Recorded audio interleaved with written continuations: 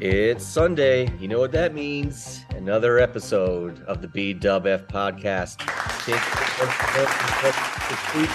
I am, I am your host, for Bish, and as always, I am joined by Sir Patrick Condon. Patrick, how are you this week, friend? What up? What up? Another banner week for me. One for the record books. We'll probably get into that a bit later, but I'm doing great. How you doing, pal? A little hungover today, but besides that, pretty good. Can't complain. Oh yeah, You know or not, I got some broken blood vessels from throwing up last night. Had really? a little too Wow. much last night. Yeah. At your age, at 40 years old, that doesn't sound like it's very healthy. No, it doesn't. Me and my nephew, we haven't seen each other in probably 2 years. So we got together and we had a round of golf, and just a round of golf alone, we drank 8 beer each. It was ridiculous. And then we went to a bar, which I don't remember going to, eating wings I don't remember eating. Then we went to a strip club where I do remember projectile vomiting all over the place in the stall in the bathroom. It was pretty gross. Yeah. Wow, did you get kicked out for that kind of behavior? I cleaned it up the best I could. And then when I was able to get out of the stall, I was escorted by Danny and somebody else outside into a cab where we had to stop on the way home on the highway because I was getting sick again. And because I was getting sick, it was making Danny sick. So Danny's watching me throw up, and then making him throw up. And then I was watching him throw up, it was making me throw up. Just one of those scenarios. Wow, yeah. It's like out of a And the movie. cab driver was having a good laugh at us. Oh my God. It was just quite the scene. I bet. How were the girls at the club? I don't remember. Oh I yeah. think, yeah, that's my first time being at the Red Deer Strip Club. So I don't really remember much. I remember sitting down at Pervert's Row for probably 10 minutes, and then the room was just spinning, and then I had to go, and that was it. Did you spend much money, do you know, down there? I don't think I spent any money. I think I bought one drink, and because the drink was really strong. That's what set me off. The drink was super strong. That's awesome. Dane said that he took out money for lap dances, and we never got one. So I don't think we were there for very long. So that's good. I mean, normally, I don't want to be telling tales out of school here, but when Bish goes out to a club of that particular brand, he wakes up the next day and sees quite the dent in his finances. Is that fair to say? That is quite fair to say. Yeah, I've had that reputation. Well, that's good. Well, maybe you are throwing up in cabs and in strip clubs at 40, but you have grown up in other ways. I have. I'd like to think I have. That's Yeah. beautiful. That's beautiful.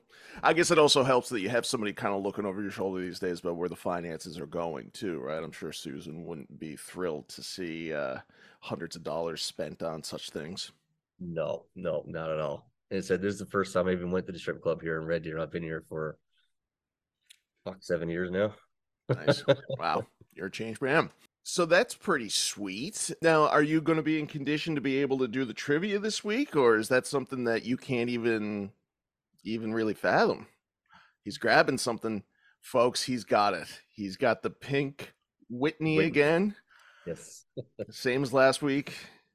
Bishop, I'm going to give you the big cheer. You are a trooper, my friend. That is G level shit right there. That's great. I'm willing to get drunk for the show, even with possible alcohol poisoning. That's my dedication. I love it. I don't recommend it to any of our listeners, and I don't subscribe to such behavior anymore, but I love to see it. I love to hear you having a good time. And, we're still celebrating that big top 30 reveal last week. Yes, I'm still on a high from that. That is such. That was so cool, man. Like just revealing that on the air like that. Like we had no idea at all. It was great, man. Fantastic shit. It is, yeah. And It really is. And in case anybody didn't hear last week's episode or they're not caught up, we revealed last week live on the air that we are the number 29 podcast of wrestling in all of Canada. Thank you very much to all our listeners. absolutely. And that is in no small part to all of our listeners out there, talking Canada wide in perhaps the hungriest per capita place for wrestling fans. So, I mean, we're balling, to reuse that phrase again. We're balling. And you know what? It's even crazier. I was looking at some of our numbers. 30% of our audience comes from the States. Oh, Even more. really? Yeah. 30%. That's good. I love America. Yeah, it's amazing. I love America. I love everything about it, and I'm glad that we have some listeners down there, and let's grow on that. Any indication on how many females we have in our audience? Females, probably just the one.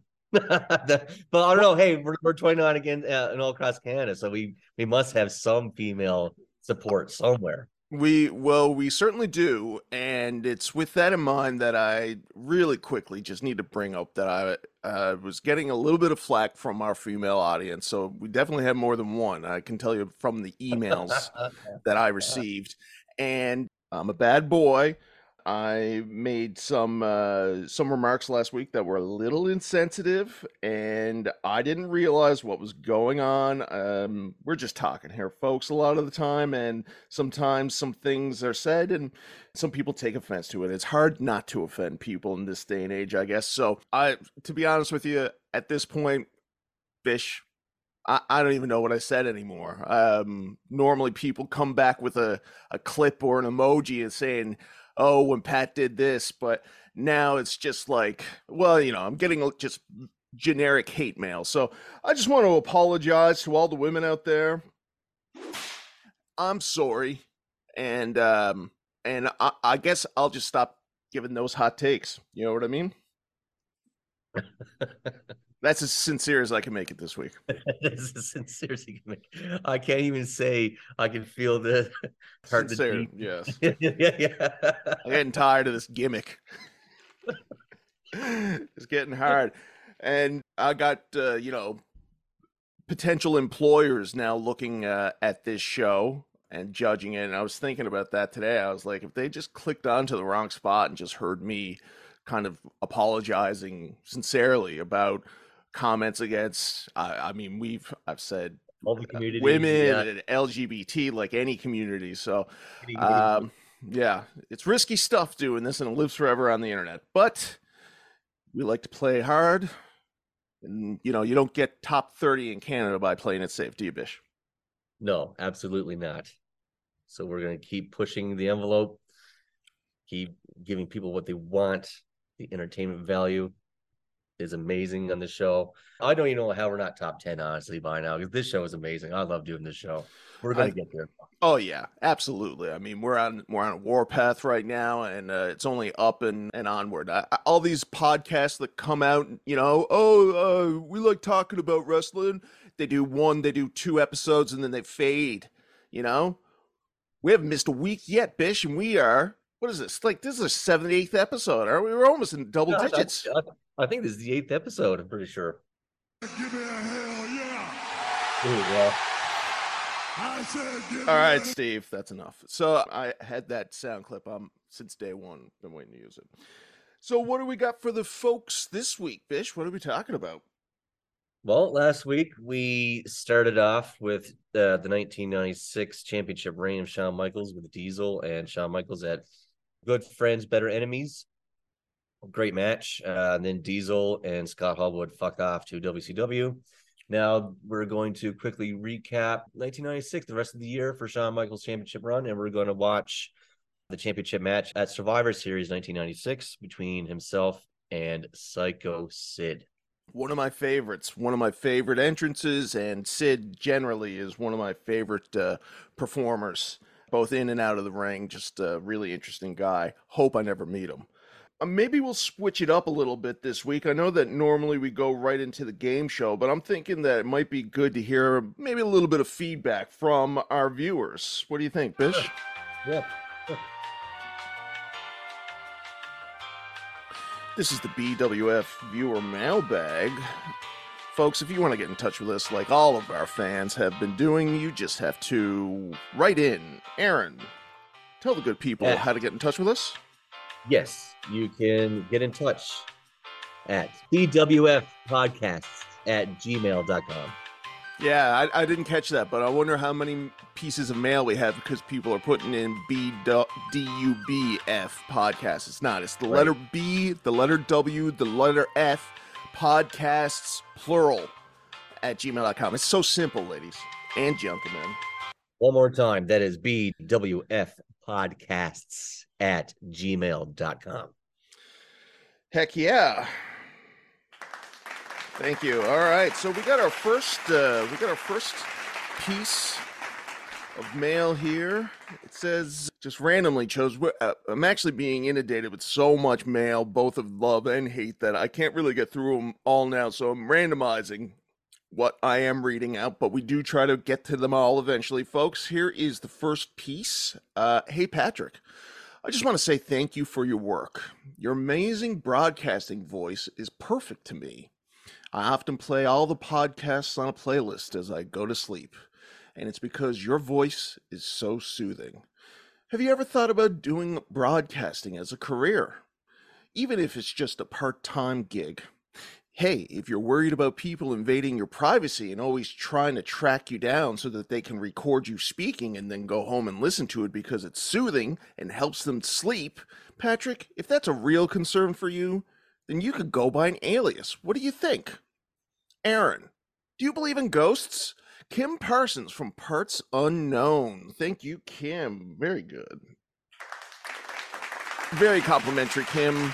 Thank you so much. Yes, my broadcasting voice has been really sought after recently, and I want to announce now that the job I was alluding to of a potential employer was for a radio broadcasting job, Aaron, and they listened to this podcast to see if I had the goods, and I'm happy to announce that they agree I have the goods.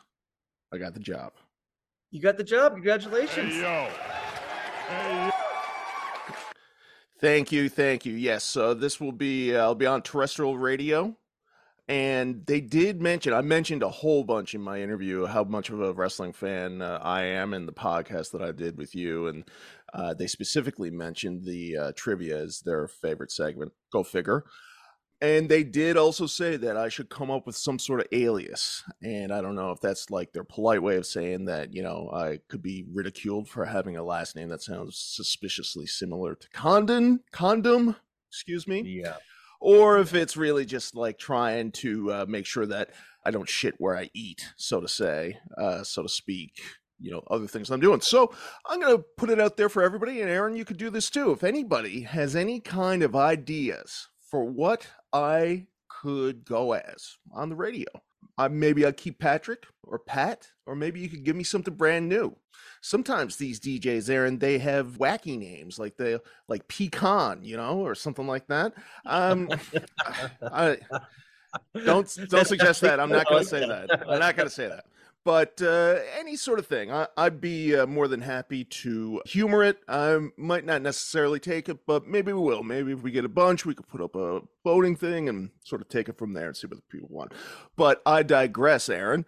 What do you say about these ghosts? Do you have any ghost stories? Do you believe in ghosts? I do believe in ghosts. I went on one of those, like when you watch the TV shows, like the ghost hunters and all that stuff. They do like their investigation, whatever. So we went on a supernatural investigation. It was down in California. We went on the Queen Mary, and it was at midnight that we started this thing. It was a group of probably, I don't know, 7 to 10 of us. And they would give out instruments just like you see on the show, like electromagnetic detectors and stuff like that. It was really cool, and it was it was just creepy. Like I can't explain like the stuff that happened that night was unreal. I mean, it started off, we're down in the engine room, and we're down like the engine room and the boiler room and stuff like that, and we could hear just like sounds and stuff. But we're like, that's just the ship, whatever. Like, Yeah. How many people were in the group with you? Said probably 7 to 10 of us. And Plus, so like when you went in there, were you a believer of ghosts then, or did you go in with some suspicion? you always go in with some suspicion, but I always kind of like to think that I like to believe in ghosts. I don't know. Like it's gotta be, to me, there's gotta be something after, right? So I like the thought of there being ghosts means there's something after. So it gives me some sort of comfort, I Hell guess. I don't yeah. know. No, I hear you. I agree with you. So it was me and John and these two people from Australia. We broke up our group into smaller groups, Yeah. Creepier. and we were in this room. And I said we have one of those electromagnetic detectors. If you put your hand, so if you have it in your hand and it lies still, there nothing happens, right? It's just there. But if you put your hand over it, all kinds of crazy colors start happening. It starts going crazy because it detects the stuff. Okay, like the Okay. electricity or something, is it? Yeah, yeah, Yeah. yeah. So you put your hand over it, it goes crazy. You don't do anything, it doesn't do anything. So we put this thing on the table in the middle of the room, and where no one's around it. The thing's not doing anything. And then all of a sudden, I started asking questions, and I said, "If there's anything in this room, show us." And then this thing started going crazy, man. It started going, oh yeah. Four of us were started freaking the fuck out. We're like, holy, Wow. and it would legit like it would go with my questions. Like it was crazy. And shortly after that, we heard this dude, and like this guy is probably in his 30s, late 30s, a man's man kind of thing. And this guy screamed bloody murder, screamed, and he started crying. He came back and he was Really? crying, crying. Wow. He had scratch marks all the way down his back. It was crazy. What? Yeah, he took off his shirt and there's claw marks all the way down his back, and he was sobbing like a baby. Now, Like, did you? That's crazy. Now, I'm by nature suspicious, paranoid. Did you think that this guy maybe was in on it, or the girls from Australia, or like, that's no? not the impression I got at all. No. No. So if Yeah. they were good on them, but they were just like me and John kind of thing, right? It was It would have we been were pretty elaborate if everybody except for you and John were in on it, I exactly, guess. Yeah. exactly. Yeah. So, I mean, if that guy got scratched, like, claw marks Yeah, down the like he back, took his shirt off and we saw the scratch marks. It was legit. Like he got clawed. yeah, It was nuts. can you Yeah. sue? Can you sue for something like that? You got to think, Oh, right? we got signed waivers. Sure you go. That's awesome. So it's not the first time, I guess. Did they mention? Did you talk to like whoever it was that was putting this That's off? Did they say apparently anything? that was the biggest physical thing they've ever seen on one of these tours. It's happened before where people get scratched, or but not like to that degree. It was crazy. Another thing too, we were all in the room. We all had headphones on, and it was really quiet, and nobody was saying anything. And then we went back and listened to the conversation afterwards, or listened to our stuff afterwards, and we could hear whispers, like, and Hmm. nobody was talking. It was fucked. Like Wow. good stuff. It was a really cool experience, man. Like I highly recommend everybody once in their life go do one of these ghost investigations or whatever to call it, because it's something It else, man. sounds awesome. It sounds, yeah, like it's one way or another. It sounds like it's a good time. Like you get your money's worth. As like, Absolutely. so what was it again? The Queen Mary. So I guess you just search. Mary. Cool. I like that. So now, since then, I guess you're a believer of ghosts. You know, there's an afterlife, and you probably have some sort of peace of mind now. Peace of mind, exactly. That's beautiful. Next question. Hey guys, this weekend is a busy one for wrestling fans with many major cards happening. Well, I think it'll end up being better than its lead up. I think the Four Pillars match on Double or Nothing's main event is the least exciting main event that AEW has ever done. With that in mind, what do you guys think is the worst main event in WWE history? And bros, let's make it interesting and leave out WrestleMania. That's from Tony Tickles from Trenton. Aaron. Leaving out WrestleMania. That's a nice little touch to that question. Okay. Mm-hmm. The worst main event. If we're gonna go for a Raw, probably Booker T and Buff Bagwell. Right, that one that killed the plans for bringing back WCW. Nitro, right? Yeah, that literally killed the plan to bring back WCW and to have it as its own separate brand, like SmackDown kind of thing, but legit separate brand. Yeah, the match was so bad. Vince is like, nope, fuck that shit. Yeah, I know. I know. It was it's so strange because you hear that even when they bring in like Chris Jericho and like guys that could go, even Chris had this learning curve of how to work the WWE style, right? And apparently Sean Waltman is big in that, in teaching people how to get accustomed to the style and sort of signing off whether or not somebody can make it. So it's weird that they would throw Buff Bagwell out there without any real test to see if he could do what Vince wants. Yeah. Going out there, yeah. I mean, it seems like he was set up for failure, or the whole thing was set up for failure. And WCW at that point was like, WCW as a brand is worth way more now than it was when it was purchased, right? Yeah. It was only purchased for like 2.3 million or something stupid. Like, it was a low figure. Yeah, it was mostly the catalog, I guess, but which is worth way more than that now too. But especially now, I mean, streaming wasn't even a thing. It was just something that they bought for DVDs at the time. It was a pretty smart investment. Absolutely. You want to go for pay-per-view main event? Maybe Diesel and Mabel. That one came across. That one came across to me too. That was bad. And that was bad. It was bad on paper. It was bad in execution. And we talked about it before. Old Kev got his back messed up, and Mabel almost got fired. So, yeah, pretty disastrous main event, all said and done.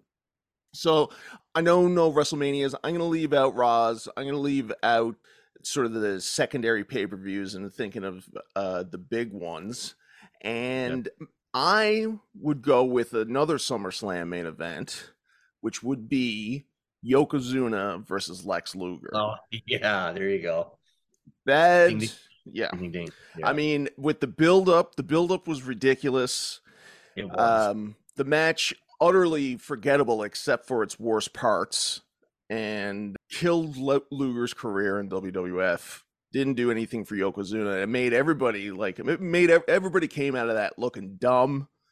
The celebration afterwards with the confetti. Celebration is the only thing I remember of this match. I've seen this pay-per-view multiple times in my life, and I don't remember anything of this match except for that celebration. And again, like, it's so strange that you did all this build up to it. I'd love to know when Vince decided that Lex wasn't going to win it, you know? I heard that it was during the what is it, Lex Express, right? That bus tour, that they were seeing that Lex was no Hulk Hogan in terms of, like, he didn't like meeting with the fans, he didn't like doing the media, he wasn't, the type of guy that was people friendly, I guess, as Hogan. So maybe that was the big change. They had already, they're already on the road to SummerSlam at that point. But I mean, God, why not just give him the belt so that you don't look like an idiot, and then get it off of him for Survivor Series or something like that, or up in Saskatoon? According to Bruce Pritchard, he was really, really awful at doing the promos. Like, it would a simple promo that should have taken probably an hour to shoot would take 8, kind of thing. And that's right. They just got fed up with him, which is funny. I love Lex. Why do I love Lex? Just to win the title at WrestleMania 10. Yes, I know. They had him come out, and Vince was like, "What do you think of this?" He was wearing the belt on dark television. Yeah, and then he went around and flapped his gums and told everybody he was going to win the title the day before WrestleMania happened. He got drunk at a bar and literally told everybody he's winning the title, and so Vince changed his mind. Wow. It's a different time. It's a different time. Where would we be now with old Lex as champion, especially at that WrestleMania 10? I don't know. Thank you, Lex. We don't know either. Nice.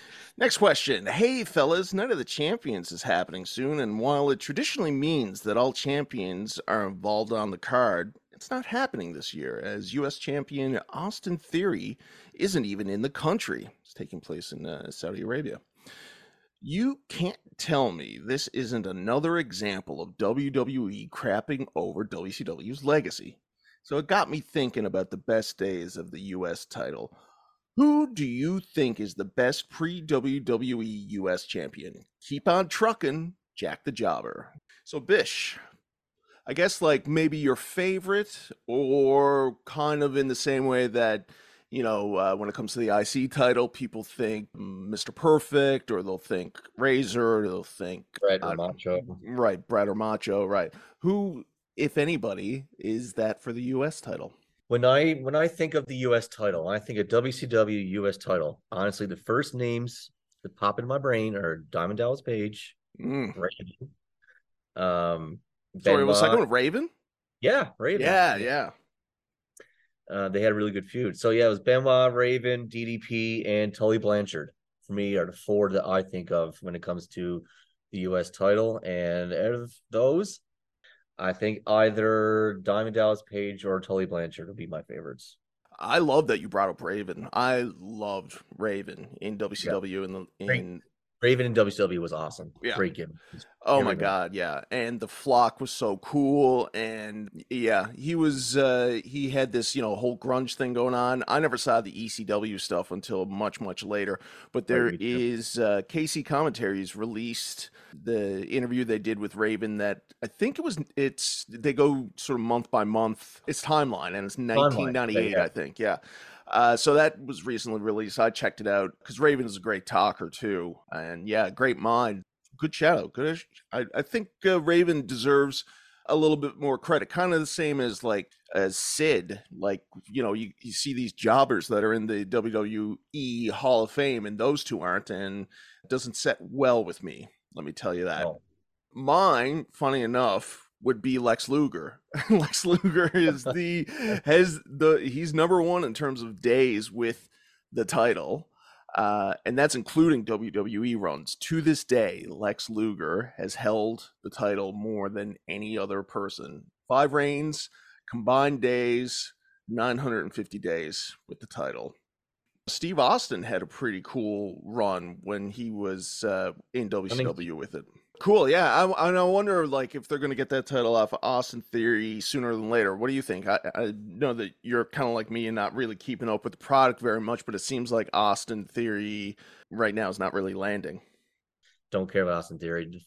Current product sucks. Fuck. It does, and it doesn't help that they are just getting the records for longest ever. So, they're not moving the championships off of Roman, and obviously have That's no it. plans because they just had a match where they invented a new one, world title, right? That Seth Rollins won, which is fine. I'm glad that it makes sense, and apparently that they're pushing that one now as The work rate title, yeah. yeah. So basically, this is going to be the new Intercontinental title. It's because the IC title back in the day was the work rate title, for your workers, for your Bret Hart's, Mr. Perfect, stuff like that. And then you get your Hulk Hogan as your world title, to sell the tickets. They're wanting this new world heavyweight title that they just commissioned this past weekend, which Seth Rollins won. They want this to be the new work rate title. So yeah, I they need it though, because the other example is that Gunther is on his way to becoming the longest reigning IC champion, and the IC title was the work rate title. And I mean, Gunther is any card that he's been on in a singles match since joining NXT UK has been the best card of the night. Yeah, 100%. Some of his matches. The Russian guy, the little Russian guy, yeah. I don't know. Dragunov, isn't it? Ilya Dragunov? Yeah. Ilya Dragunov. Thank you. Yeah. Thank you. And that guy. These guys have had fantastic matches. If you ever have a few minutes to spare, go YouTube these matches. Gunther or Walter back then versus Ilya Dragunov. 5 stars, hard-hitting, fantastic match. They had a match during lockdown, so in 2020, in an empty stadium, and it was the best. It was, it was just as good if there was a crowd. There was probably the best lockdown match. So I mean, Gunther and the IC title, as far as they don't need this other title, this world heavyweight thing. Oh, they should. If anything, why not just have Seth Rollins take the U.S. title from Austin Theory and make that their fucking main title until they get the ones off Roman? I don't. Why make new titles when they were to have titles that don't have any meaning? It's just watered everything. It's watering everything now. It's bullshit. Hell yeah, Bish, you're right. The people agree with you. And I do too. Okay, moving on to our last question. Gentlemen, congrats on your success with the podcast. Being in the top 30 for wrestling podcasts in Canada is quite the accomplishment, especially after only being around for a few weeks. This person is saying what we've already said. I love all the segments on the show, but I do have an issue with the trivia segment. How is Aaron doing shots considered a punishment? If it were Patrick, I would understand that. There would be a lot on the line for that. But for Bishop, it just seems like fun. And then in the end, he gets a bunch of gifts.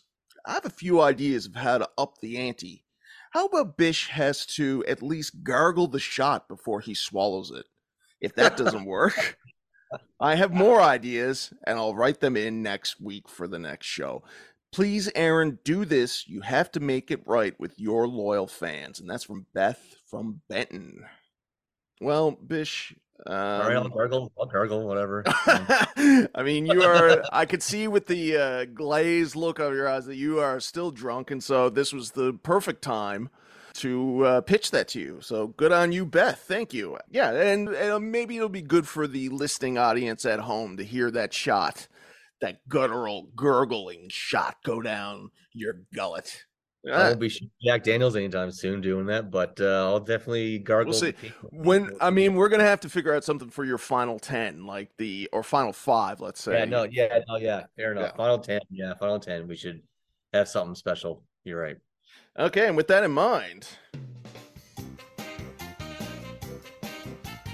it's that time of week.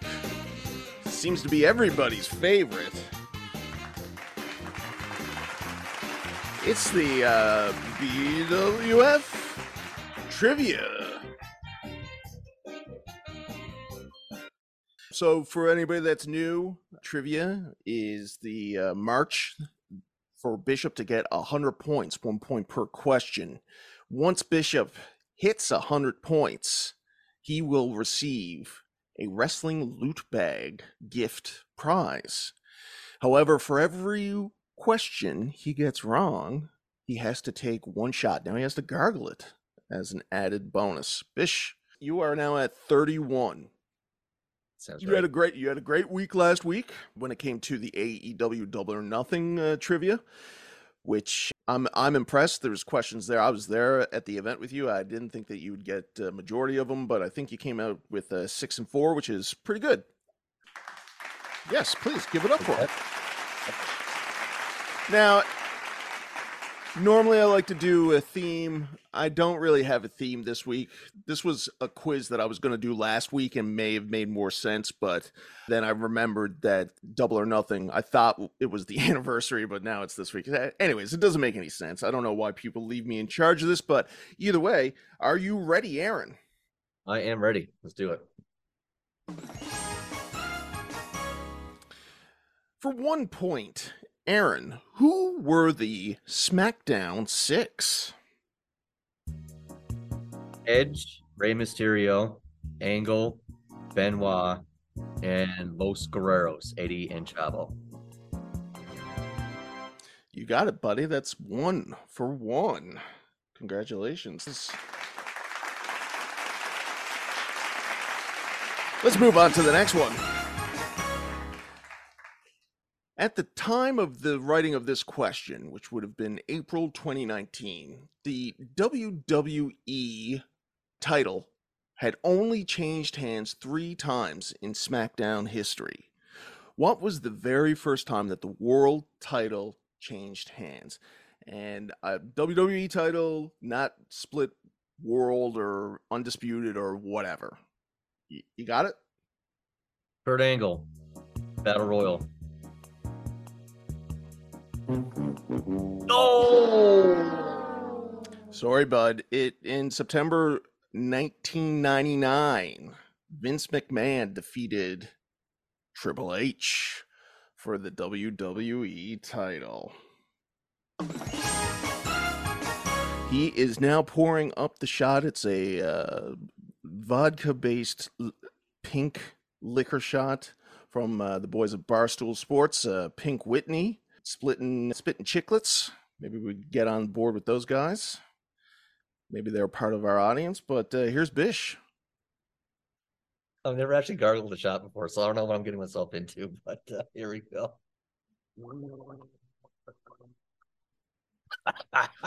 Oh, yeah. Oh, That's awesome. That was great. Thank you. And as you were doing that, I was like, this is what they used to make other wrestlers do in the bars to make sure that they yes. weren't. Yeah, so it's so appropriate. Beth, what a good stipulation. It looks like it worked, Bish. How was it going down with the gargling? It's a little more rough, that's for sure, but That's what we're all about here. And yeah, Bishop is worse for wear. If you throw up, you can't leave. You cannot leave. All right? Somewhere waiting. 1-for-1. 1-1, sorry. Question 3. This person is the only wrestler to forfeit the WWF Tag Team, Intercontinental, and World title. Who is the person?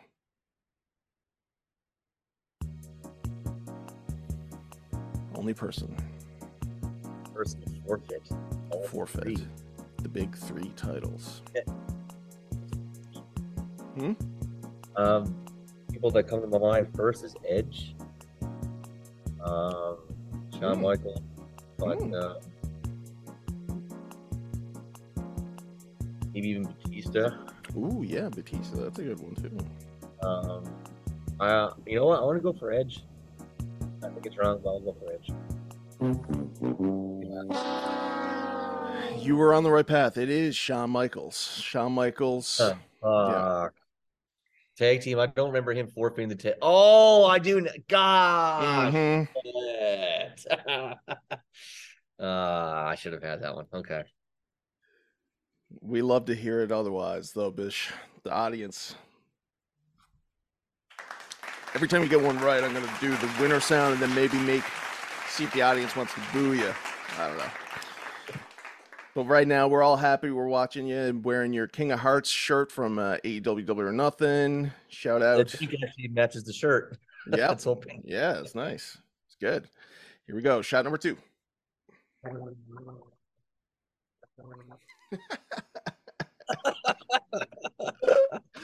This is so good. Thank you, thank you. What are you shooting? What are you chasing with this week, Bish? Yeah. Ginger ale? The best ginger ale. Compliments. Yeah, it is. That is good stuff. It's full sugar, huh? It is full sugar. Hey, speaking of Shawn Michaels, on question 4, we know that Shawn is a licensed and ordained minister for what kind of Christian church? It's an easy one. It's an easy one. Like look at you. Well done. Yes. Shawn Michaels is a licensed ordained Pentecostal minister. Wow. So that puts you at 2 for 2, Bish. It's crazy that an ordained minister could come out to this theme song, huh? I think he's cute. He's so sexy. He's got the... I'm surprised that the Pentecost don't have an issue with that. Question 5. Now, who wrote Shawn Michaels' famous entrance music? We just heard it there. Jim Johnson. No! Is it Jimmy Hart? The Mouth of the South, Jimmy Hart. Yes, sir. No! I think he's cute. He's so sexy. I'll turn it down a bit here so that we can listen to it as you pour up your shot. I'm so angry. I should be getting like these questions that I'm being obliterated again. It reminds me, this song always reminds me of a time that we were out really, like, the sun was coming up, but we weren't drinking or anything. We were with a fellow named Jared, and I think Drover was with us, and the sun was coming up, we were in a parking lot, and we were smoking weed, and you performed the entirety of this song a cappella, and then as we were about to back out and leave, we saw that the car in front of us on the license plate was HBK. Do you remember that? Hey. Holy shit, man. That's a good forgotten memory. Bottoms up. This is so ridiculous.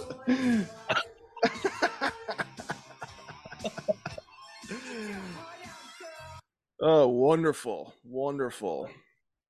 You are now 2-3. 2-3 for the week. Bish. Every time it looks more and more surlier. I love it. Who did Shawn Michaels beat for his final WWF championship before his return in 2002? Bret Hart.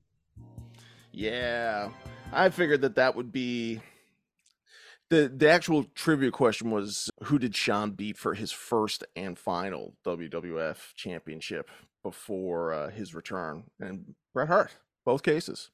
Both cases, yeah, that's right. Crazy. All right, so that brings you up to a beautiful, respectful 3-3. Who did Ahmed Johnson face at Royal Rumble of 1996? Ahmed Johnson at the Royal Rumble 1996. Yes, sir. Ooh, my initial gut is telling me Jeff Jarrett. Would you like multiple choice? I would like multiple choice, please. Okay. So the choices are A, Vader, B, Goldust, C, Jeff Jarrett, D, Farouk. I want to go with Jeff Jarrett. Yes. You got her, buddy. Well done. He did. He defeated Jeff Jarrett by disqualification. I don't remember the finish to that, but Ahmed Johnson was awesome. Smashed a guitar over his head on the top rope. Are you joking? Really? Wow. Didn't draw a dime. Beautiful stuff, Bish. Beautiful stuff. That puts you, on the up now. 4-3. We're going to question number 8. Who did Shawn Michaels have a match with at February's In Your House of 96? Owner. Boom! Well, yeah, and boo. You're right, buddy. Wow. What does that put you at now? 5-3. This may be your best week ever. But that could all change. All change, yeah. So, who did Mankind face in his WWF debut the night after the 12th WrestleMania? It was a jobber. Sorry, is there multiple choice in this one? Yes. A, Aldo Montoya, B, Road Dogg, C, Stone Cold, or D, Bob Holly. I'm going to go for A, Aldo Montoya. Oh! Sorry, bud. Good guess. It was actually the other jobber, Bob Holly. Bob Holly. Yes, sir. So that puts you at 5-4. I wonder if Aldo Montoya was even around the night after WrestleMania 12. Oh, God. It's hard to say. He might have been sent packing down to ECW at that point, hey? He might have been, yeah. Just incredible. Yes. Yes. He was not cool, even for us back in grade 5, grade 6, or grade 7, or whatever. It did not work. Cheers. Cheers. Yeah. Oof. Folks, when we go to video on this, you're gonna see we're gonna figure out another reason to keep this party going, but it's amazing. Bishop, thank you. How are they going on? They're going down a little bit easier. Hey, you don't look like you're gonna get sick or anything, hey? No, I'm good. Yeah, he's a man. Bam. Boom, and here we are, the final question of the evening and of the week. Question 10. Bish, this can put you at 6-4 or even 5-5. Either way, not a bad week for you, I don't think, all things considered. Which of these special attraction matches was not on a pay-per-view in 1996? A, Boiler Room, B, Ladder Match, C, Strap Match, D, Cage Match. Ladder. Oh my God. Like when you get them so good, like right away. It's almost like, and so you got it, and you're 6-4, and everybody's very happy for you. which puts you up to 37 overall. Quite a leap. You must be feeling very good about yourself. I am. You know what? This week I should have had more of those questions right, but fuck. Look, I'm still feeling all right. I'm not going to beat myself up too much. don't.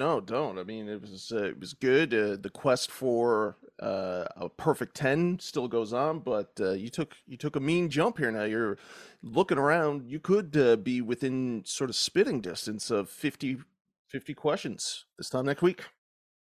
Yeah, absolutely. All right, and that was the game show. That was trivia, folks. Thank you very much for our sponsors, Spittin' Chiclets and Pink Whitney. Thank you to Danny for getting Bishop a little drunk and making sure that he didn't get all 10 of those questions correct. Thank you to the strippers at the strip club. What is it called? The Shaven Beaver. I don't even know what the name of it is, honestly. That's, I mean, poor strippers, man. They don't mean nothing. I don't know if I'll have to apologize for that. I don't think anybody cares about strippers. Anyways, we're done with the two segments. You know what's coming up next? It's Bishop Peace Theater. I'm gonna learn some shit. Let's go back. Memory lane. And let's relive and discuss 1996 WWF. The end of 1996, arguably the least cool year. What do you got for us, Bish? When last we left, I guess it would have been a little after Good Friends, Better Enemies. Yes. Right after this, Sean would pretty much enter a feud with the British Bulldog. The whole angle of this thing was Sean was being a womanizer, going after Diana and all this shit, and just being called a misogynist, sexist pig, pretty much. He's the baby face. He's the babyface, yeah. All right.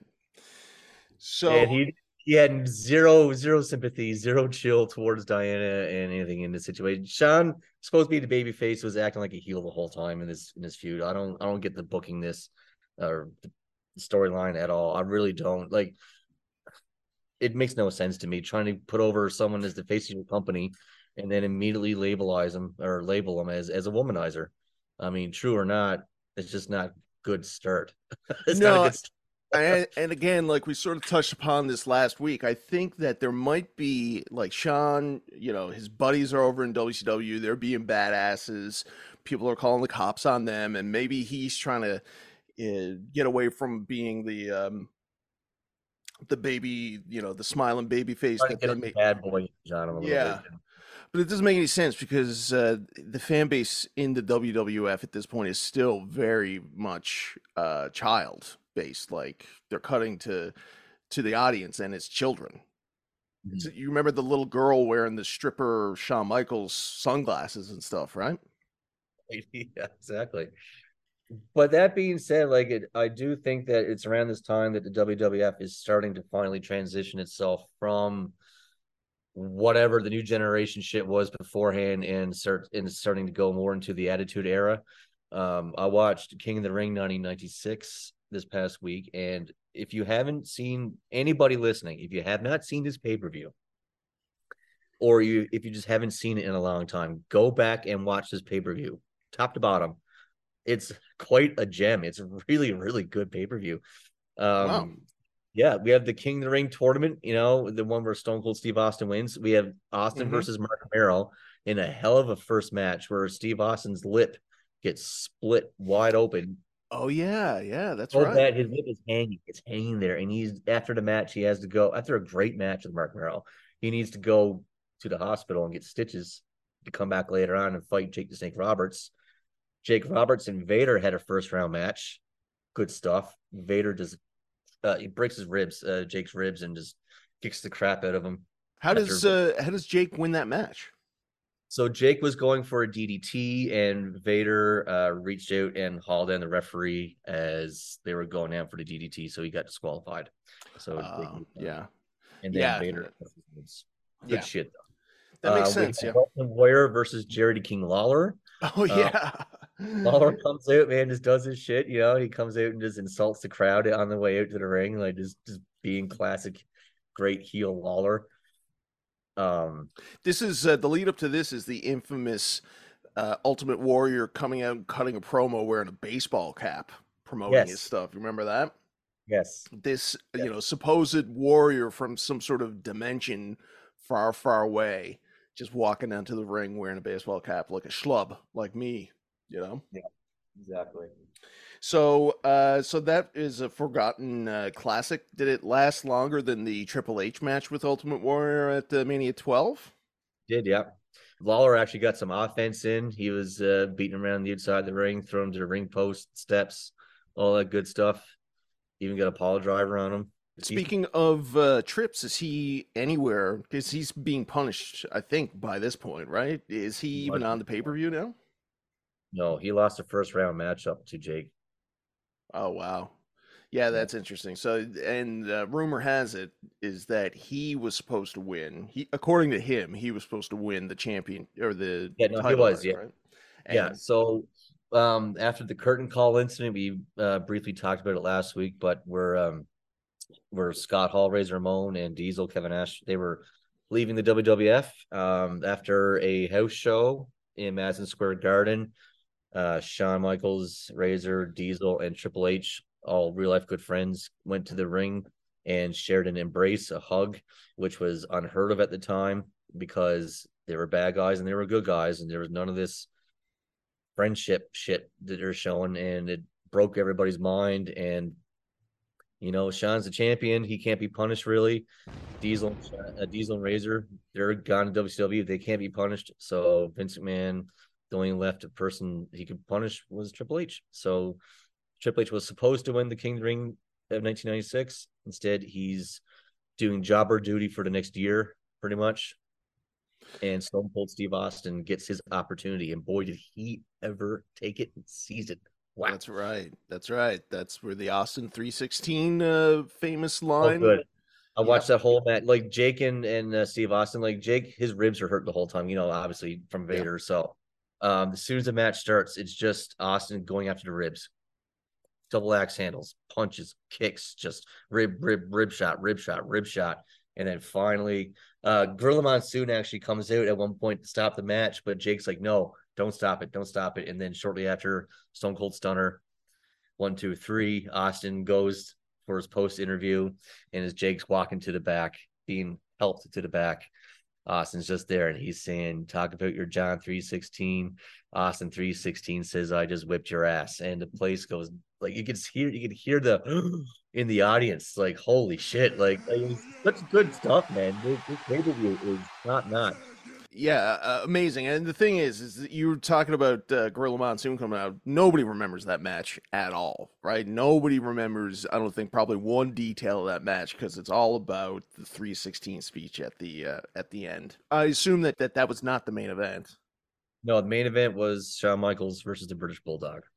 Completely forgettable, I assume. It was forgettable, but every time Shawn Michaels goes out there in the main event, between 1994 and 1997, he shows you why he's Shawn Michaels. Nice. Yeah. God, the stuff that he does, man, you watch it, it's just like, wow, what the fuck. It was a decent match. It was a little bit slow at first, and it started to get going a little bit later. I think it's actually one of Davey Boy Smith's better main events. Mm-hmm. It's just the finish wasn't that great. It was like a screwy finish. They had Mr. Perfect as a referee, and there's actually two referees. They announced Perfect as a referee, but they made him be the outside referee, and there's Earl Hebner as the main referee, and the two of them went to go for a 3 count at the same time. And Owen, oh, by the way, Owen Hart is on commentary this whole Oh pay-per-view. wow, that's probably amazing, is it? He makes a pay-per-view, and he makes this match too. Like he is just Owen Hart is commentary gold, Yeah. especially in this. But when they go for the 3 count, it's Mr. Perfect and Earl Hebner both doing it at the same time. And then Owen Hart comes in and he takes out Mr. Perfect to break up the 3 count. But Earl Hebner keeps going and he counts to 3. And they're like, "Oh, what the fuck? What the fuck?" But it was a stupid finish. Decent match, stupid finish. Yeah, I mean, it's not like it's not like Davey Boy was this monster heel. Put Sean over clean, because as we know, Sean, and what we'll talk about is Sean is going on to what is supposed to be a 3-match feud with Big Van Vader, who was brought in, I believe, at the beginning of '96. Was, yeah. With the idea of working with their babyface champion, which they knew would be Sean, but even if it wasn't, if it was Brett or for whatever reason, one of those two guys, they would work well on paper with a guy like Vader. Yeah, absolutely.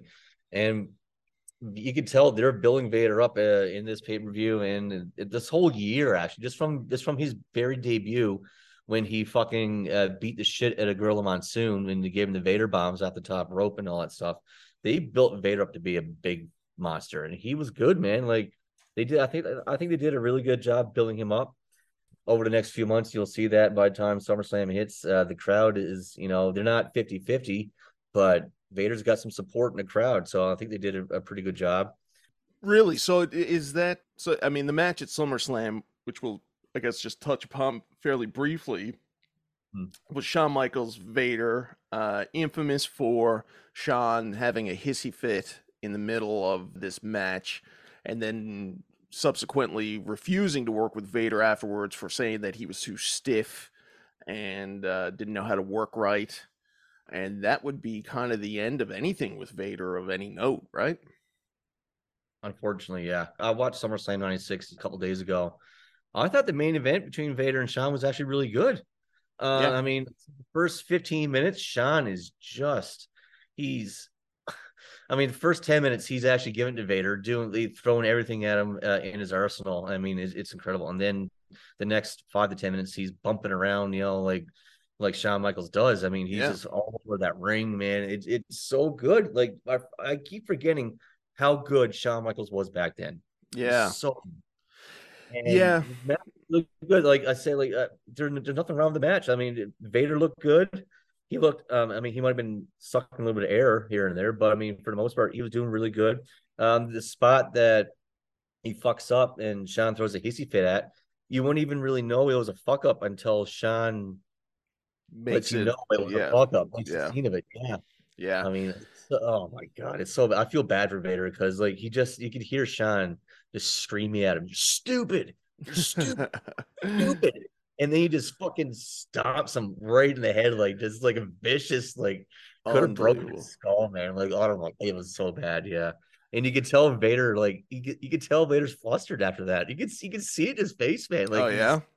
the red is not from sucking air. The red is from embarrassment, and he doesn't Wow. really know. Yeah, you can tell he's off his game a little bit after that happens. But I mean, I thought the match was great. Said, yeah, Vader doesn't really do anything after this. I Calls don't know. himself a fat piece of shit, takes off his mask, and then that's kind of the end of that when it comes to Vader, which is Oh yeah, really, really sad because, I was a WWF guy. Pro wrestling wasn't called pro wrestling, it was, are you watching WWF? And one of the only guys that I knew from WCW that never touched the WWF ring was Vader. Like, I believe he had a win over Hogan too, right? Before he ended up leaving. So he had a win over Sting, a win over Hogan, win over Flair. So huge heat, amazing big man, great worker, worked in Japan, and came in with, like, with a lot of heat that this is a dangerous guy. Retired the Razor Ramon character, never to be seen ever again.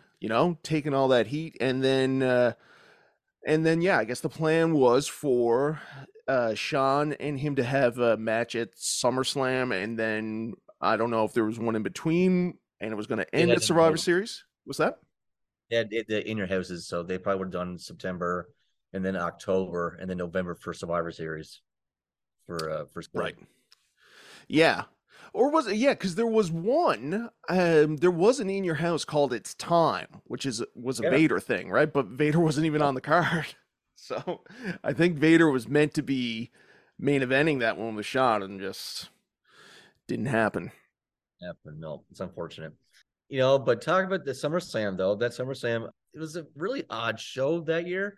First match was Owen Hart versus Savio Vega.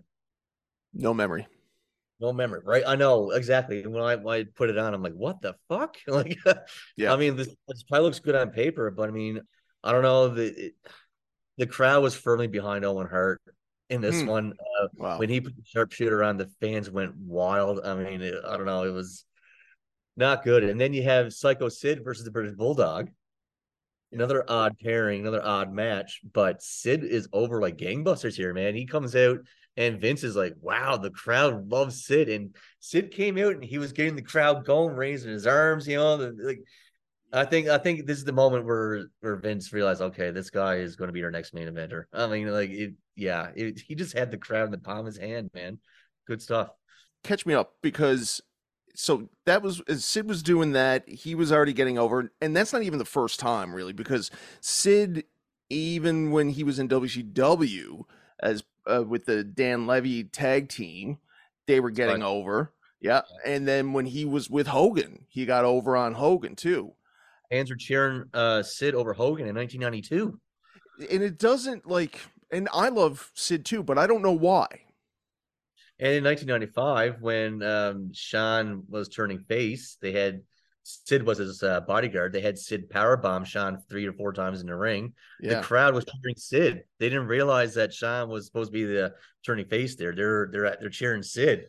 Yeah, So that was a weird one because Sean was very dismissive of him, right? And said, "I'll, leave the big man. You could take the night off or whatever." And then it yeah, said, "You don't give me the night off. You don't give me nothing." And I mean, just super over. I guess it's just like sheer. Well, he has a great look. Was not a great wrestler. He, has a reputation of just messing up all the time when it comes to doing promos. The two off the top of my head is the one where he starts to do a promo and he asks JR if he can restart it, and JR says, "We're live, pal." And yeah, and then the other one in WCW later on in his career where he says that Kevin Nash is half the man that he is, and that he has half the brain that Kevin Nash has. And Sid is so good that even all these years later, he insists that he said the line right. That's the way that they told him to say it. He won't. He's such a liar. Yeah, so I love Sid, and like I said, I'm not really sure why, but, and to give the guy sort of his due as well. Like, I mean, the Psycho Sid character, and a little after this, we'll see it's him against Sean in the '97 Royal Rumble. And I don't know if you've ever seen the infamous. I don't know if it's infamous or famous or that well known, but it's Sid in the ring in the empty arena the day or so before, and he's cutting a promo to camera, and it's really just like whispering for the most part, and just like it's that old Jake Roberts thing where it's like he didn't have to yell, but he would eventually yell, but he didn't have to. He could get you in the palm of his hand. Yeah. So yeah, I'm big Sid fan. Sid Hall of Fame. Come on, do it. Okay, so we're. You got anything else? The only other thing from the '96 SummerSlam that I remember is Paul Bearer turning on Undertaker, right, in the Boiler Room match. Boiler Room Brawl. Yep, Mankind versus Undertaker. Good stuff. Yeah. In order to win the match, you had to beat the shit of each other in the boiler room and then make your way to the arena, to the ring where Paul Bearer will be standing, and you would have to take the urn from Paul Bearer. That's how you won. After a spot where Mankind is on the ring apron and he flies backwards, smacks his head off the concrete Oh on the yeah. ground. Yeah, the famous Mankind spot. Taker goes into the ring, hands, puts his hand out on his knee, old school Undertaker style, waiting for the urn, and then Paul Bearer takes the urn and crack, smacks him over the head with it. Unbelievable. Unbelievable. I couldn't believe that. And this was even after the Tatanka thing. They got me again. I never thought that Paul Bearer would turn heel. I couldn't imagine Paul Bearer with anybody else but The Undertaker. Right? But he would go against him, and it would be, I think, probably like, I mean, not even probably, like, definitely a good career move for all three men that are involved. They all went on Yep, to be way, way better and stronger and involved in each other's programs for pretty much the rest of their careers. absolutely. And this was the second big pay-per-view of 1996 where Mankind beat Undertaker. He beat him at the King of the Ring 96. I forgot to mention that match too earlier. Was that a Another casket gem. match or was that a real regular No, match? the King of the Ring was a normal one-on-one match, Oh, and wow. Mankind beat Taker. Cool. And SummerSlam 96, as I said here with the Boiler Room Brawl, said, yeah, it's Mankind's career just took off, especially with the addition, as you just said, of Paul Bearer. They would do better things, and this whole thing would bleed into Paul Bearer bringing in Kane, and then we all was Undertaker in 1997, 1998. Oh my God, yeah, it's good shit, man. Then is that Hell in a Cell match. I mean, it's it's cool. They're involved with each other for the rest of their careers. It's pretty impressive. Catalyst between King of the Ring and SummerSlam. This is the catalyst. The beginning of all this stuff. It's all the seeds being planted here. It's all starting right here. So this is good shit to go back and watch. Love Beautiful. It. Yes, a great time in all of our lives. So, Mr. Aaron Bishop, what do we have going on after the SummerSlam? Always like that Brett did that, by the way. He always called it the SummerSlam for some reason. Yeah. Try to do that. We'll skip to November. We'll go to the Survivor Series here now. Not really a whole lot happens unless there's something you want to talk about over those couple months. No, not really. I mean, we sort of touched on that the transition happens now. Sean had always been comfortable working with Big Sid and did not like working with Vader because, ironically, he, like I said, he thought Vader was too hard in the ring, even though Sean kicked him in the face. Sean said that he didn't want to work with him anymore, and Sean was getting whatever he wanted at this point in time. I think it was actually Sean that requested this program with Sid. They are friends in real life. Yeah. And so I think Sean actually said that he would drop the title to Sid and nobody else. The boys, like, all of the clique really liked Sid. It's like Kevin Nash loves him. Kevin Nash loves him, would do business with him, and he put Razor Ramon like in that Sycho SID turn after he beat up Sean. I remember he was taking on Ramon in the main event of Raw, and Sid ran through the pyro and attacked Ramon from behind, and Razor got carried out on a stretcher. I couldn't fucking believe it. I couldn't believe it. Never thought I'd see the bad guy in that kind of state, but he ran through, and they kept on replaying him running through. I mean, you know, I don't know if there's a real Sid Udi or if Sid is actually Sycho SID. That's how well he played that character. Speaking of which, Psycho characters being introduced at this time, Brian Pillman was thrown into the mix at this time too. He had a quick interview at King of the Ring 96, just basically telling people who he is, and he looked fucked. Dude lived his gimmick, that's for sure. And then they had a cool moment where Austin was coming into his match against Jake, and then Pillman was walking back so they kind of crossed each other's paths. Way. Of course, Pillman and Steve Austin were tag team in WCW as the Hollywood Blondes. Yeah, awesome tag team.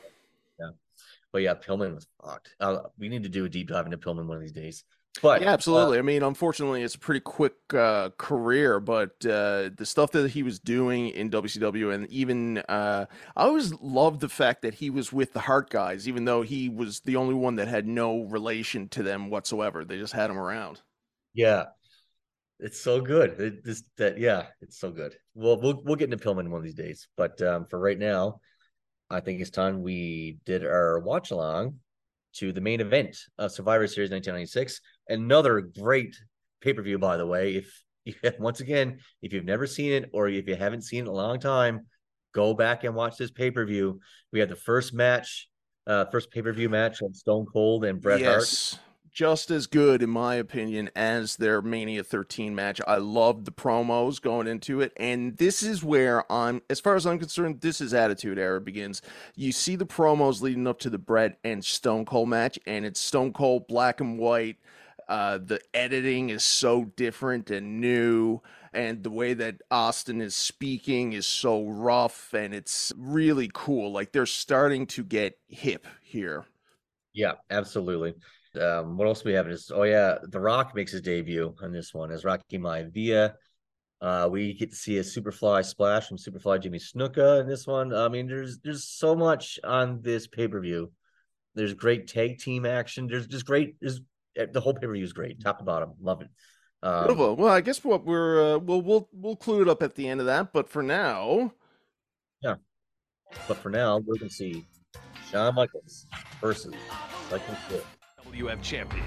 At WrestleMania 12, Shawn Michaels' dream became reality. The boyhood dream has come true for Shawn Michaels. For 7 months, Shawn has been living the dream, while a friend and one-time nemesis was struggling with reality. Yeah, the promos. You know, a lot has been said how good the promos were. The UFC completely took it from the WWF, and this is when they start getting really good. Flamboyant and beloved. The challengers have been bigger, stronger, and Vader, more vicious. Davey Shawn Boy, has always persevered. Mankind. Not bad. From within, Yeah. the enemy is trust. For Sid, the enemy has always been from within. An endless struggle with sanity. Look at Sid, he's frothing at the mouth right now. This guy's ready to explode any second. With Shawn's friendship, Sid had found rationality. But as of late, a series of misunderstandings have bred contempt, and the specter of the title has fueled a psychotic desire. You kicked me right in my face. Mistake or not, there will be no mistake in Survivor Series, my friend. What are you gonna do this Sunday when I'm gunning for you? And believe me, with that chin you're sporting, I can hit it from anywhere in Madison Square Garden. You're going down the World Wrestling Federation champion. Shawn Michaels has unleashed a psychotic monster. I mean, anytime you put a mic in front of Sid, you never know if it's going to be the most amazing thing or if it's just going to be a disaster. It's on the edge. I knocked you down before, I knocked you down again. Look at that classic music. Yep. And there he is, ladies. Speaking of classic, they reserve the pulsating music for these big matches. Yes, the pulsating music, yeah. He's so tall, and he looks great in a vest. It's walking backstage right now towards the ring as we hear that music. And here it is, folks. The greatest entrance. Listen to Madison Square Garden. His entrance makes Patrick very hurt all the time. He loves it. It is a good entrance. Hell yeah. Introducing the challenger from West Memphis, Arkansas, weighing 300 He shouldn't be doing that as a heel. No, he shouldn't be doing that. He's coming out. Heel Sid is fist pumping all the fans as he's coming to the ring. Asking him who's the man. They're telling him he's the man. Who the man? Yes, indeed. Not just here in Madison Square, but all They even have to acknowledge it, right? He hits this. Boom. Love it. First introduction of the guy. This odd thing of a guy with a camera in the shot. And intimidation. Foreshadow. Mr. Aaron Bishop. But there's no question Sid has the advantage in terms of power. Shawn Michaels has made a lot of money beating up guys bigger than him. Vince liked that one. He got Vince to crack for that little line. What a WWF Survivor Series this has been, ladies and gentlemen. Yeah. Sid. SID. Suddenly I'm dominant. Probably thought that when he was about 12 years old. He was over 6 feet tall when he's 12 years old. JR just making up stats right there off the top. Here in the World Wrestling Federation for some time, and now his moment has arrived. Will he be the next I love that music too. or will Shawn Michaels That's a Jim Johnson original right there. And you got the little girl screaming there. Amazing So, I mean- that Jose Lothario. I know, it's not. Oh, Look at year, that. man. Look at that. Oh, he just wow. So fans are manhandling Shawn Michaels right now. They're just like grabbing at him. And we have a little, little stripper A little kid. kiss.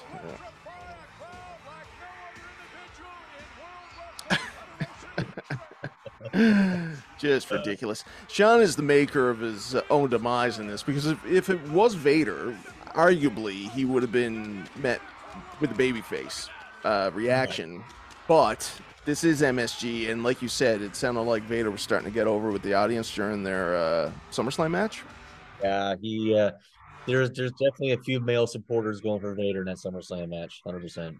Yeah, he's just like you said. He sort of built him up as being this unlikable kind of baby face, where he's gonna take your wife, and Such not a great. cocky, arrogant piece of shit. Like I don't understand. He didn't have like the kind of cool qualities that a guy like Scott Hall or a guy like Kevin Nash had, where they could get over. Sean just wasn't funny like those guys, and he just didn't have the kind of the coolness factor. So, like we saw in the last episode, him at post Rocker's breakup, where he was the cocky heel and the theme song came in, Yeah, perfect for him. yeah, Made 100%. perfect sense. He did amazing stuff, like coming out with Sherry with the mirror, and then throwing Sherry down before doing the pose that he still does. That was awesome. Oh That's yeah, fucking awesome. Yeah. So yeah, this here is just I don't know, male stripper, fuck your wife vibe. I don't know. Don't like it. and neither did the fans. Nice. Looks like a ragdoll is going down. Like, look at these bumps he's already taken. He's already fallen down like 6 times. And I'd have to go back and watch the 95 Mania 11 match with Diesel, but I don't think that Sean bumped around for his best friend like this at all. No, Sean was trying to make himself look better at WrestleMania 11. Boo. Hear the Boo, people yeah. booing. This is the match where that famous meme comes from, when Sean standing on top of his head, straight up and down. Oh, is it really? Yeah, where he's like, I'm a tree. That meme. Yeah. No, I remember the bump for sure. It was Yeah, outrageous. And so Sycho SID has stabbed Arn Anderson by this point. I don't know how anybody could trust him, really. Like, I mean, if Sid wanted to hurt you or just like stop working with you. Everybody talks about that. Yeah, apparently Arn Anderson and Sid back in WCW a few years before this got into an argument in a hotel, and Sid took a pair of scissors and stabbed Arn Anderson not once, not twice, but multiple times. multiple times. Said it was in self-defense. Yeah. And Arn was connected, obviously, with Ric Flair, who may have been booking at that point. But Sid was notorious for no-showing, getting injuries when it was softball season, not playing ball, stabbing a legend, and was pushed to the moon. Multiple-time world champion everywhere he went. The only 2 WrestleManias he appeared in, he main evented both of them. And I don't know if anybody else has that kind of statistic, that anybody that has appeared in more than one WrestleMania main evented them all. Do you know what I mean? Yeah. There's been plenty of people that only were main evented one WrestleMania or went to one Mania. CM Punk has never main evented a WrestleMania. What's that? CM Punk has never main evented a WrestleMania. And Sid's got 2 of them. Yeah. Look at Michaels go. He's so fast, man. No back problems here. Back problems, when you hear the boos raining in there from the crowd. Sean hears them too. Yeah, Sean hears them. Yeah.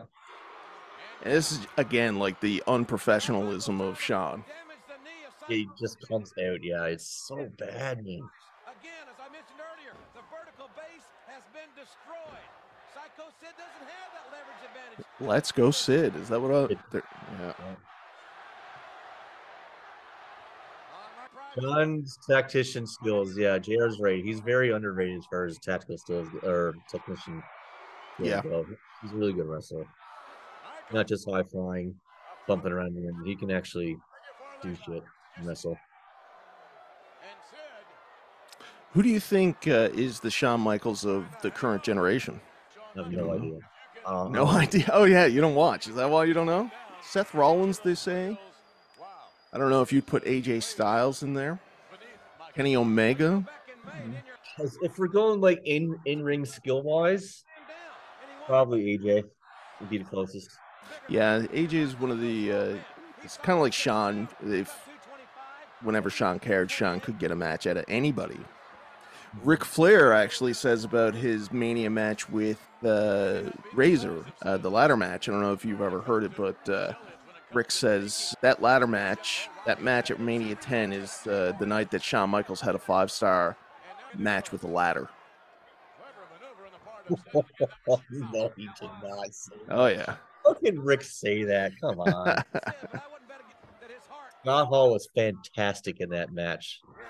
He played his part for sure, but I mean, definitely the highlight reels are all from Shawn flying around and all that stuff, but except for the iconic moment where he's holding up both titles at the top of the ladder. He said that that pitcher made many, many dollars off of signing that pitcher. Oh, I bet. Thoughts and prayers. Thoughts and prayers. So Shawn's really grounded the big guy here. He's got good psychology going, good wrestler. Yeah, pretty much this whole the past 5 minutes of this match has just been Shawn chopping the legs of Sid, doing figure 4 leg locks, kicking his knees, chop blocks, stuff like that. Sid right. just threw Shawn into the turnbuckle, and he's now starting to get a little bit of offense back. But yeah, for the most part, it's been all Shawn Michaels beating up on Sid. Now, the next major pay-per-view after this is 97 Royal Rumble in the Alamo Dome, right? Which it was this past year, so Shawn Michaels' hometown. And the finish of this match, there you go. That's good. Look at that. That was all set up.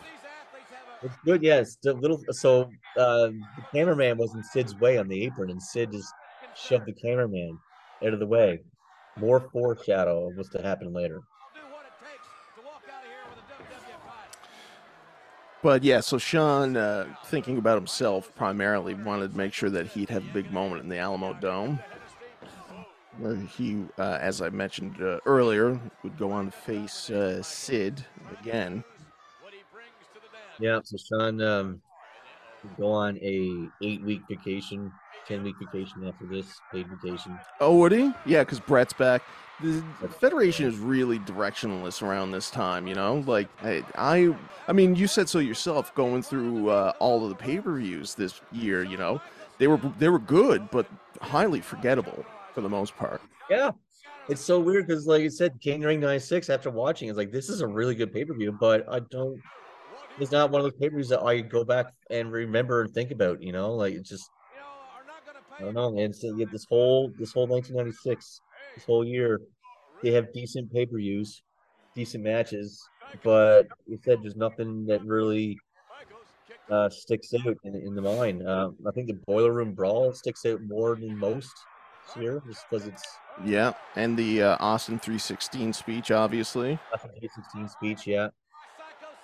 And then Shawn coming down from the rafters. So, like, I mean, it does have its moments that is etched in, you know, in the iconography of the WWF, but nonetheless, the Mankind Shawn Michaels match, that, like, that's a really good match, but it doesn't get talked about. It's not remembered. It just I guess it's like there's no real story, you know. As we're recording this, the Bloodline storyline is going on and is the main focus of the WWE right now. And, you know, once Shawn's boyhood dream came true, there didn't seem to be really much focus in what he's going on. You know, he's going and facing Davey Boy Smith because, you know, Davey Boy is jealous that his wife, you know, and yeah, like, I don't remember any of the actual story beats of the Vader or of this, you know. So I guess it's really like Raw wasn't really must-see television at this point, and they weren't doing their moments. Their pay-per-views were good, but it didn't seem like there was much happening on their weekly television. Right. Whereas WCW, NWO, going crazy. They're just running wild at this point, yeah. And it's funny because WWF pay-per-views, it's like their mid-card isn't the greatest, but their main events are really good. But WCW, the mid-card was really, really good. The main events weren't that good, so... Yeah, I guess, I mean, Sid's not too bad in the ring. But he's these big men, you know? They don't really need to be doing too much other than, like, the kicks and the punches and slam here and there.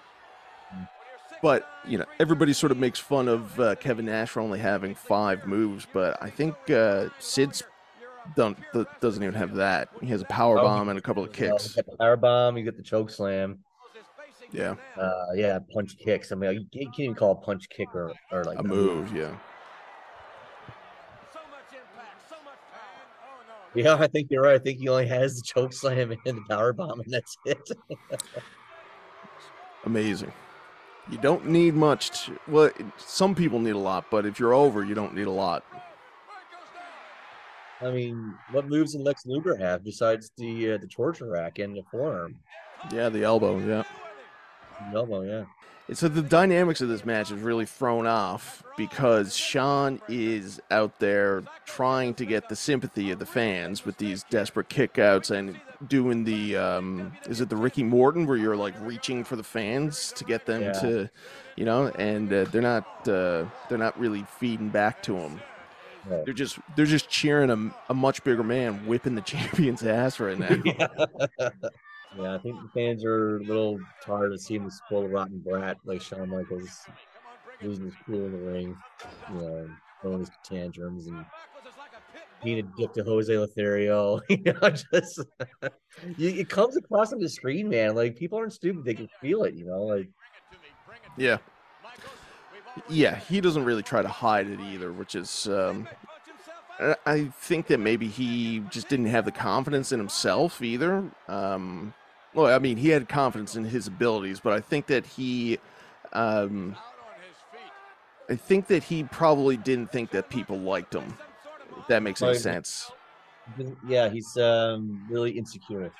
There you go. Exactly. It's kind of like when people were booing Ronda Rousey and she couldn't hide her contempt for it. That happened a year or so ago when fans turned on her. Yeah. And she just you could see that it hurt her because she's insecure.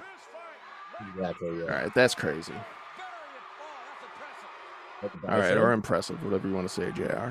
What's this? $1 Million Dream. $1 Million Dream. Going deep into the book. Yeah. Deep into the bag here. Crowd boos. They really don't like and that. And now they're popping. Oh, so that's pretty good. The eye poke, yeah. The eye poke. He's feeding into it. I love hearing Vince trying to justify all. He kind of did with Hogan too. Beautiful, beautiful. Look at it in there going crazy. He knows how to get the crowd going, man. He's so good that regard. He's really good. Yeah. There's a story though that Vince came to him and said, you know, I want you to be the next babyface champion. And Sid apparently said to him, I don't know, I kind of think the money's in me being a big old heel, Vince, and turned him down for the babyface role, according to Kevin Nash. I mean, if Sid was a full-on face, I don't think it would have worked. No, I can't even imagine it. Cheered because he's such a badass heel, you know. Yeah, completely agree. I love this version of JR. Yeah. It's before he sort of turns into a gimmick. Yeah. He presents it like he's been doing his homework on people, like that thing about Sid being over 6 feet tall when he was 12 years old. He's been doing his research. People stick up for JR and his treatment by Vince and the company and like all the things that they've done to him, but I get the impression that JR is probably a bit of a prick in the background. Yeah. Look, got the camera now. This is the camera. Jose Lothario. Oh, yeah. And Sean has him beat.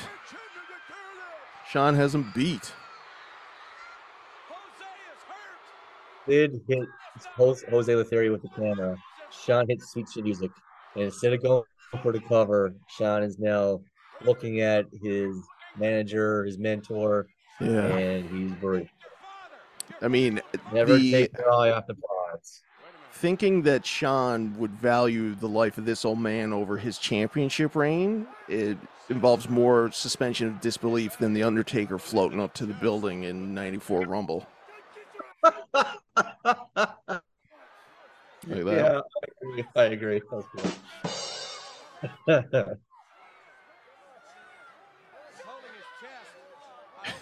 Sid's all business, man.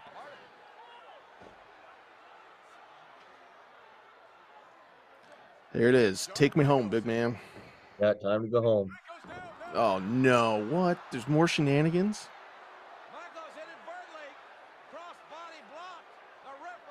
He does not care about the referee. No, no.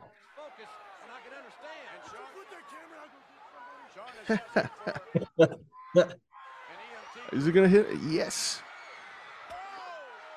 Still getting cheered. Was he swearing really everywhere? Oh yeah, 1996. How much of a fucking asshole Shawn Michaels is. Yeah. In order to get this crowd cheering Sid after all this, after hitting an old man with the camera, hitting him with the camera. Yeah. You know, I'm ashamed to admit that before this match, I had no idea that getting struck in the chest with a camera could result in a heart attack, Bishop. Smarten me up. Did you know that it's the leading cause of deaths with video cameras is heart attacks? Yes. Oh, yeah. The big power bomb. Boom. No sandbagging there. I wish he would have pinned him foot on chest, though. There's no way that Shawn would have let him do it. All right. He does. He stays down. The people love it. Now, if I remember correctly, after this, Shawn just gets up and doesn't even care. Just goes directly back to Jose. So, like, effectively saying that the win of Sid does not matter whatsoever. No, it takes everything away from it. Yeah. Sid looked great with that belt. I mean, he wasn't a good champion, but he looked good with the belt. Like, when he had that belt around his waist, it looked good. Michaels ends up winning the title back from Sycho SID at Royal Rumble, as we mentioned earlier, in January, shortly after this.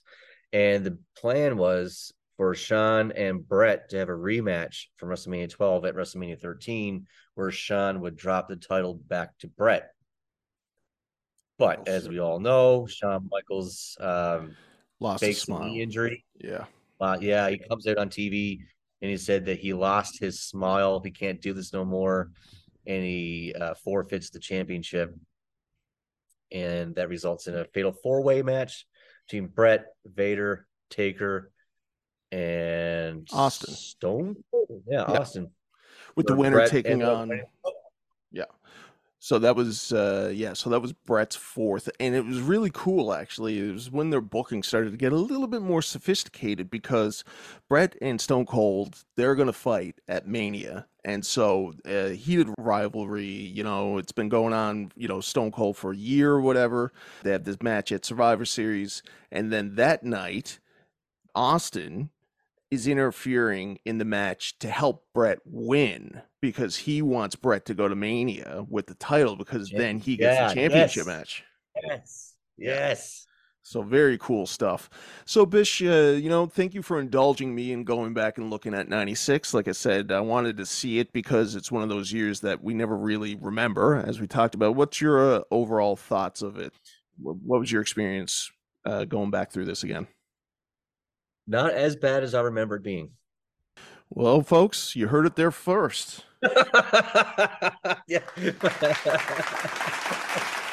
No, it's actually 96 is actually a really decent year. It's actually decent. It's not bad. Like I know we don't really remember it, and not a whole lot that's memorable, but as far as the in-ring quality goes, pay-per-views, I mean, fuck, it's decent. Like it's good. It's good. It's not terrible. It's not 1995. It's not 1993. You know, it's good. It's good. Nice. All right. So there you are, folks. Do yourself a favor. Go back, watch this stuff, relive your childhood, or discover it for the first time.